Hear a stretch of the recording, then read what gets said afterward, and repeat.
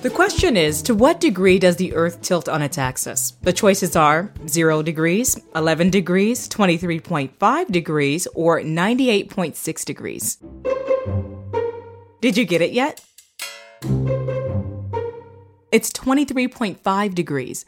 When compared to the plane of its orbit around the sun, the Earth tilts at a 23.5 degree angle. According to NASA, this tilt changes during a cycle that averages about 40,000 years, varying between 22.1 and 24.5 degrees.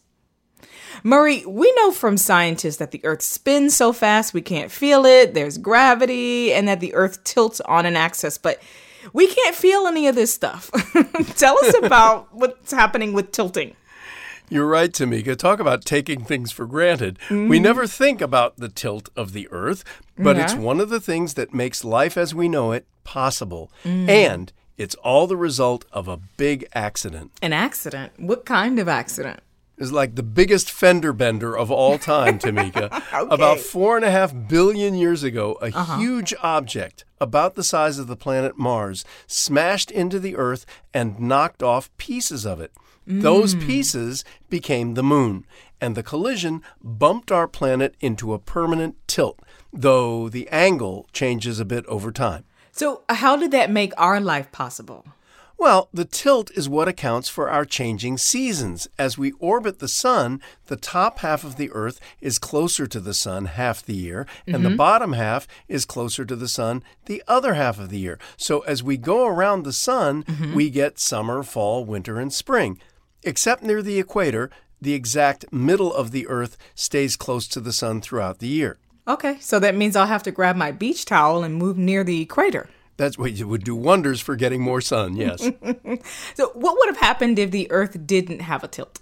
That's when we'd be in big trouble. Without the tilt, there wouldn't be any seasons. So the upper and lower parts of our planet would constantly be far from the sun, and they'd always be cold.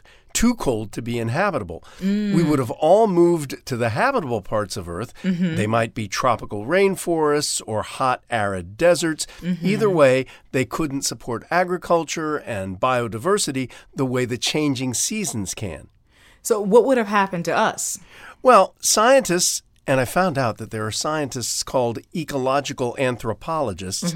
Scientists think that there'd either be relatively few of us living in villages, foraging and scrounging for what food we could find and growing what little we could, or we'd have been wiped out altogether. Ooh, no. Well, thank goodness for that 23.5 degrees. Amen.